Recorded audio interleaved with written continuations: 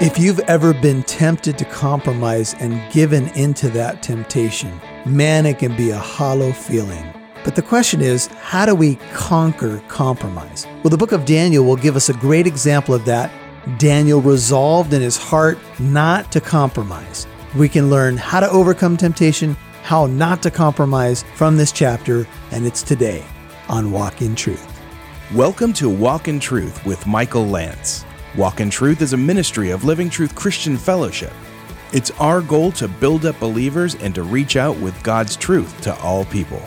And now, here's Pastor Michael.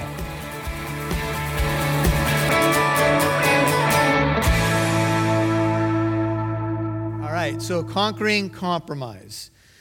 Daniel, when he was taken in one of the waves of the captivity as King Nebuchadnezzar descended on Jerusalem, I told you as we did an introduction to the book of Daniel, there were three waves starting in 605, then 597, and finally 586 BC when Jerusalem was leveled to the ground. Three waves of captives were taken prior to the city being destroyed, and Daniel may have been among those early captors, and he was taken to Babylon, to a foreign land. As scholars have calculated his age about that time and of his companions, they estimate, and I think on good grounds, that he was about 14 when he was taken. Remember, in Jewish families, when you turn 13, you become a man. So you have what's called a bar mitzvah. You become literally a son of the law, and you become culpable or responsible for yourself at the age of 13. You're supposed to know the Torah. You're supposed to be able to, take on those things which belong to a man. And that's pretty young, comparatively speaking, if you look at our culture right now where, kids pretty much live with their parents until they're 35. But anyway, we won't go there tonight. And so Daniel, even though he was young in our own chronology, he would be considered a man in Jewish thought. And he would have probably gone through some sort of rite of passage. And right after that, say about within a year of that ceremony, of that formal rite of passage, and I would say to you fathers that having some sort of ceremony or rite of passage for your sons and daughters is a good idea. Talk to me about that later, and I'll give you some ideas. But Daniel was taken. Now, the training period for the indoctrination and assimilation in a foreign land that took place was a 3-year training as far as Babylon was concerned. So 3 years they tried to assimilate you into the culture. And you remember some things that they tried to do. For example, they introduced them to their school and their religious philosophy and occult practices and even a name change. All intended to assimilate you into this new culture so that you could be like them. And of course, they had taken some of the holy vessels, Nebuchadnezzar did, taken them from the holy temple into the temple of his God, saying, our God's stronger than your God. And we looked at all that Daniel as a captor would have gone through, some 500 miles from Jerusalem to Babylon in some sort of march, maybe with something, poked through your nose as you're being pulled along, or maybe through your lip as you're being pulled to a foreign land. Just a brutal situation. And I asked a congregation like this many years ago when I preached the book of Daniel this question, and I want to address it to you parents. Do you think that your teenager right now, with how well they're grounded in their faith, would take a similar stand in a Babylon kind of experience as Daniel and his friends did? You think they're ready? Have we put enough of the faith, enough of the steel of the faith in their souls, if I can put it that way, to where they could make a stand in the face of a fiery furnace or in the face of a lion's den or the like? Something to consider when we consider how we raise our children and what's really important and what's really going to last. I'm not saying that they shouldn't be in sports. I'm not saying that you shouldn't have a good balance, but I am saying, and I'll address the dads, that they should know that you love Jesus Christ first and foremost above golf, above baseball, above your favorite TV show, car racing, whatever it is that you are into, your motorcycle. I'm going to try to reach everybody. Let's see. What else can I name? Racket sports. So I think it's important. I remember years ago watching a video. It was done by some fathers. They were being interviewed, and one of the dads said, honestly, I know my kid knows I love baseball. I know my kid knows I have these favorite teams, but I want to make sure my son, my daughter knows that Jesus Christ is the most important thing, the most important one in my life. And I don't think that you have to try to manufacture that. If it's true, they're going to see it. If it's true, it's going to come out in your life. Now, while the book of Daniel is largely about the sovereignty of God, and let me just explain, and I'm going to just jump ahead to Daniel 4 to show you something, because I do believe that this is potentially a theme verse for the book. Move ahead to Daniel 4 for a second. The sovereignty of God is at the heart of the book of Daniel. Let me explain. When we say that God is sovereign, we're talking about that he is the ultimate ruler.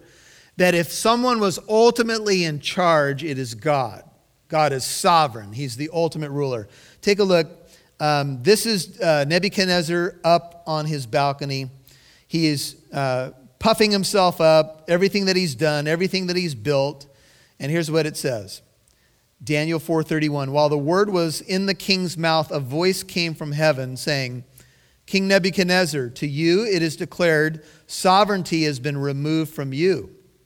And you will be driven away from mankind, and your dwelling place will be with the beasts of the field. You will be given grass to eat like cattle, and 7 periods of time, many believe 7 years, will pass over you, until you recognize that the Most High is ruler. Here's an idea of sovereignty. The Most High is ruler over the realm of mankind, and he bestows it on whomever he wishes. Daniel 4:32 is what I want you to note, especially the end of the verse. The Most High God, the God of the Bible, the God of Israel, Father, Son, and Holy Spirit, is ruler over the realm of mankind, and he bestows power, office, success, prosperity on whomever he wishes. That is sovereignty. However, if you go back to Daniel chapter 1, I'm going to show you the tension. Here's the tension. Daniel, in the face of having to compromise to the Babylonian ways, maybe he saw the commercial, when in Babylon, do as the Babylonians do. Maybe he saw the commercial, whatever happens in Babylon stays in Babylon.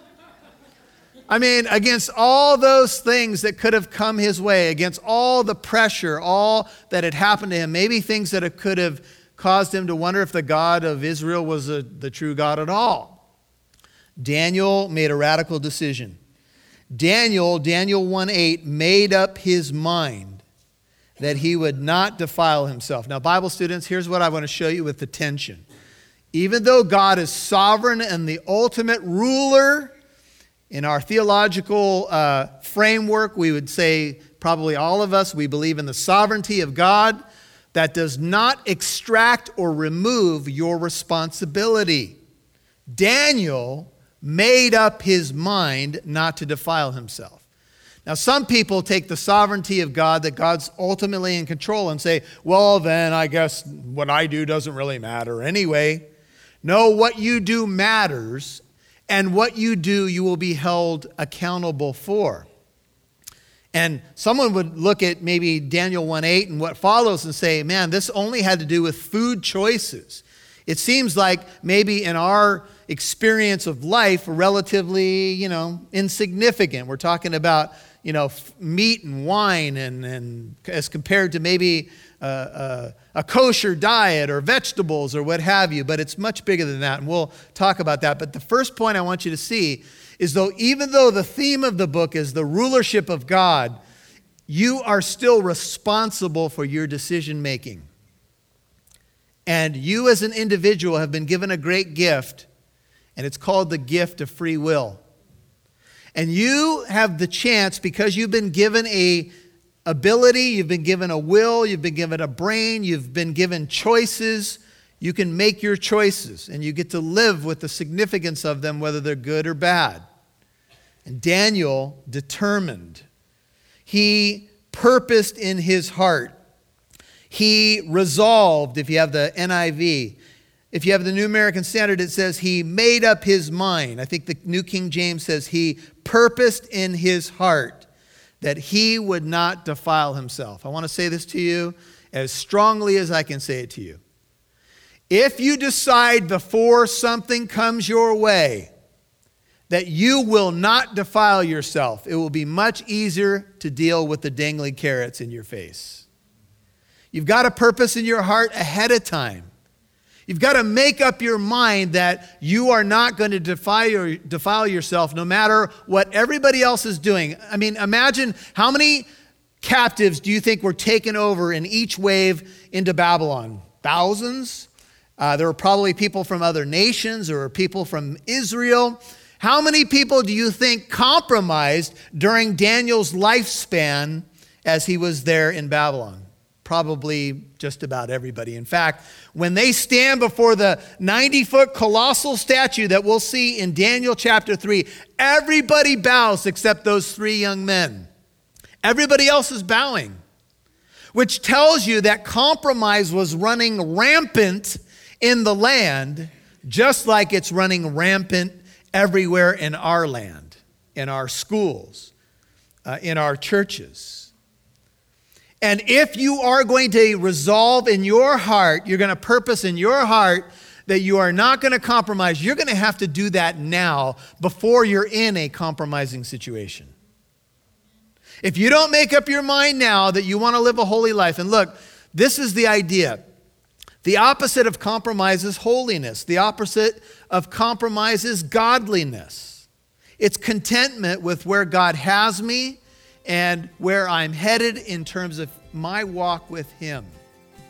The opposite of compromise is holiness. Holiness, simply put, is to be set apart unto God for what He wants. In the month of October, the number one theme is Halloween. Houses are decorated, and kids drag their parents to the store to get the costume they want to wear for their holidays trick-or-treat night. There are those that take the holiday on a darker path. What do you know about the occult? People are often fascinated with it, but it is far from innocent. It is dangerous. God warned His people in the Bible to understand what it is and have nothing to do with it. Dark Dangers of the Occult is a DVD available to you this month by Pastor Michael Lance. The video includes teachings and interviews that will help expose the occult for what it is and shine the light of Christ's power over it. Dark Dangers of the Occult is available as a thank you when you give a donation of any size in support of Walk in Truth. Call 844-48-TRUTH today. That's 844-48-TRUTH. You've got a purpose in your heart ahead of time. You've got to make up your mind that you are not going to defile yourself no matter what everybody else is doing. I mean, imagine how many captives do you think were taken over in each wave into Babylon? Thousands? There were probably people from other nations or people from Israel. How many people do you think compromised during Daniel's lifespan as he was there in Babylon? Probably just about everybody. In fact, when they stand before the 90-foot colossal statue that we'll see in Daniel chapter 3, everybody bows except those 3 young men. Everybody else is bowing, which tells you that compromise was running rampant in the land, just like it's running rampant everywhere in our land, in our schools, in our churches. And if you are going to resolve in your heart, you're going to purpose in your heart that you are not going to compromise, you're going to have to do that now before you're in a compromising situation. If you don't make up your mind now that you want to live a holy life, and look, this is the idea. The opposite of compromise is holiness. The opposite of compromise is godliness. It's contentment with where God has me and where I'm headed in terms of my walk with Him. The opposite of compromise is holiness. Holiness, simply put, is to be set apart unto God for what He wants you to do and what He wants you to be. And you will be swimming against the tide if you make up your mind to do it. Have you? Have you made up your mind? I'm not going to assume in looking at a group of people like you tonight that you have. Some people might respond, 75%. Depends on what day you ask me, Pastor Michael. If you ask me on Sunday between 10 and noon, I've made up my mind. You ask me on Monday at 6:30 a.m. before I've had my coffee. I remember we were at our old location and there were some kids. They were sitting on the wall just by one of the driveways of the church, and they were over there smoking cigarettes. And so I looked out my office window and I went, an opportunity. And so I walked outside and I addressed them and I said, hey, what are you guys doing? Oh, well, we're over here and we live over there and we're at this girl's house and the father came home and kicked us out of the house. Wow. Well, where do you belong? Well, we're over in this city, and it's like 3 or 4 cities away. And we're waiting for a ride. And I said, okay, well, do you realize you're sitting on the church wall here? This is a church. I'm Pastor Michael. Do you guys go to church? Oh, yeah, we go to church. So what were you doing at that girl's house? Well, you answer him, right? And then one of the kids said something to me. He goes, church is for Sundays. And he said it like that.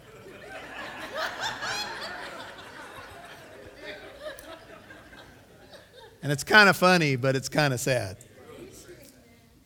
Because what we came to find out is they were up to no good, and the answer was church is for Sundays. I don't actually live it out. I just go to a building with my parents. And the question is, have you made up your mind? Oh, I know it takes some time. I know we're all in process. I know sometimes, we get introduced to the faith. Some of you have grown up in a Christian home, and some people probably have to have a crisis of faith. Some people may have to come to a crossroads and decide if they've decided. And maybe every day we kind of have to redecide. Amen? We have to be born again, amen. But even if we're born again, you have to decide to follow Jesus every day. No turning back, girl. So Daniel made up his mind that, verse 8, he would not defile himself with the king's choice food. We're back in Daniel 1:8. Or with the wine which he drank. So he sought permission from the commander of the officials that he might not defile. The word defile could be translated soil, desecrate, or pollute himself. And if you do a little homework in the lexicons, the Hebrew lexicon here, it speaks of a religious defilement. He did not want to pollute himself in terms of his faith before God. And so Daniel made up his mind. Now, is this a place where you should you die on this hill, you might ask Daniel if you're like one of his buddies. Is this the place that you want to make the stand when it comes to lunch? The lunch menu, man, we got problems here. We're in Babylon. We ain't in Kansas anymore. Come on. But Daniel made up his mind, and Daniel seems to be the one who's leading the group. You're going to see it's all of them, but Daniel seems to be a leader within leaders, and he said, I don't want to defile myself. He made up his mind. So before him was the king's choice food, the wine which he drank. So Daniel sought permission from the commander of the officials, the man apparently directly over the captives. And I don't know what the conversation was like, but it may have started off with just something like this. I don't want to defile myself, man. There's laws from my land, and I want to be clean before my God. You do have to make up your mind. Psalm 101 verse 3 says, I will set no worthless thing before my eyes. I hate the work of those who fall away. It shall not fasten its grip on me. Psalm 101 verse 3. Proverbs 4:23 says, watch over your heart with all diligence, for from it flow the springs of life. The book of Hebrews says, look to Jesus, the author and perfecter of your faith. There's scriptures that say, put on the Lord Jesus Christ and make no provision for the flesh in regard to its lusts.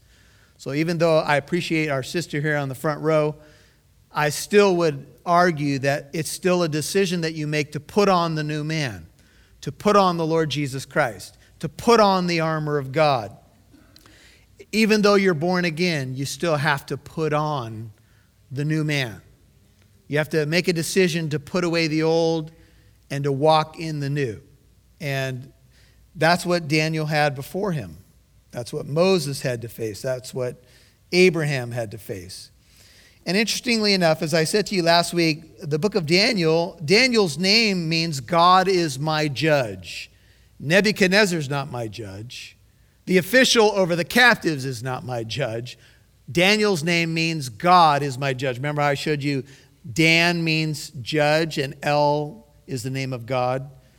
And there's a tribe, the tribe of Dan, which has the idea of judge, and El at the end of his name is the name of God. God is my judge. You're not my judge, Nebuchadnezzar. You're not my judge, king of the officials. God is my judge. But I will say to you that even though Daniel made this decision in the moment, it couldn't have been an easy decision. And I'll say to you that holiness and the road to holiness is, for the most part, hard. The holiness is hard in school, in the workplace, when it comes to business ethics, when it comes to, all kinds of things that come at us. It can be hard. But the more you do it, the more you just deal with the peer pressure and you decide that I want to please God first and foremost, I think it does get easier. Now notice what happens. Back to the sovereignty of God. Daniel decided God granted Daniel 1:9, favor and compassion in the sight of the commander of the officials. It's like the writer wants us never to forget that even though Daniel decided, God was the one giving him the grace. See, apart from Jesus, I can do how much? Nothing. So God was the one who gave Daniel favor and compassion. So I think it's reasonable when we are making decisions regarding holiness. We don't want to compromise.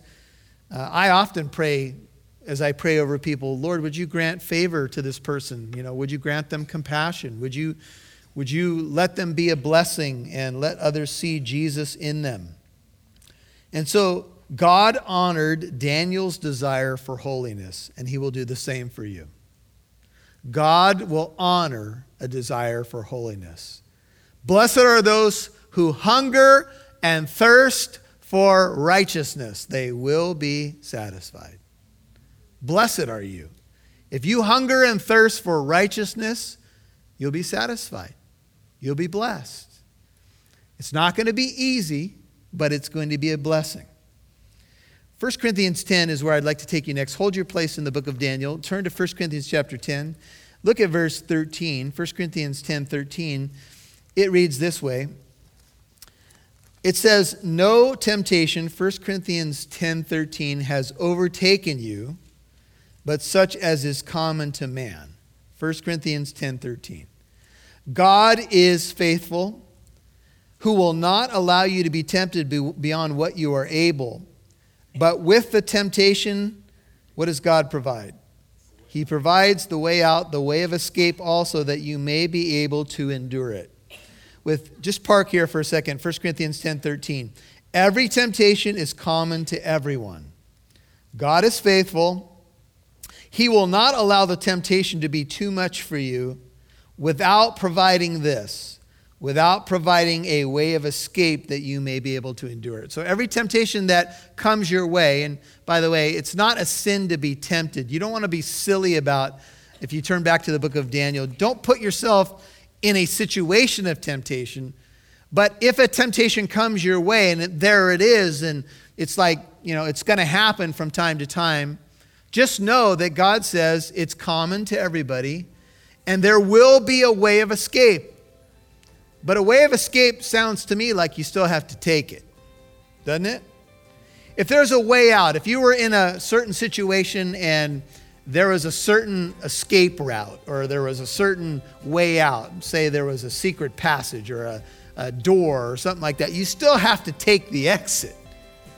God provides the lit sign, arrow, but there is still this tension with God providing the way of escape, but you having to take the way of escape, right?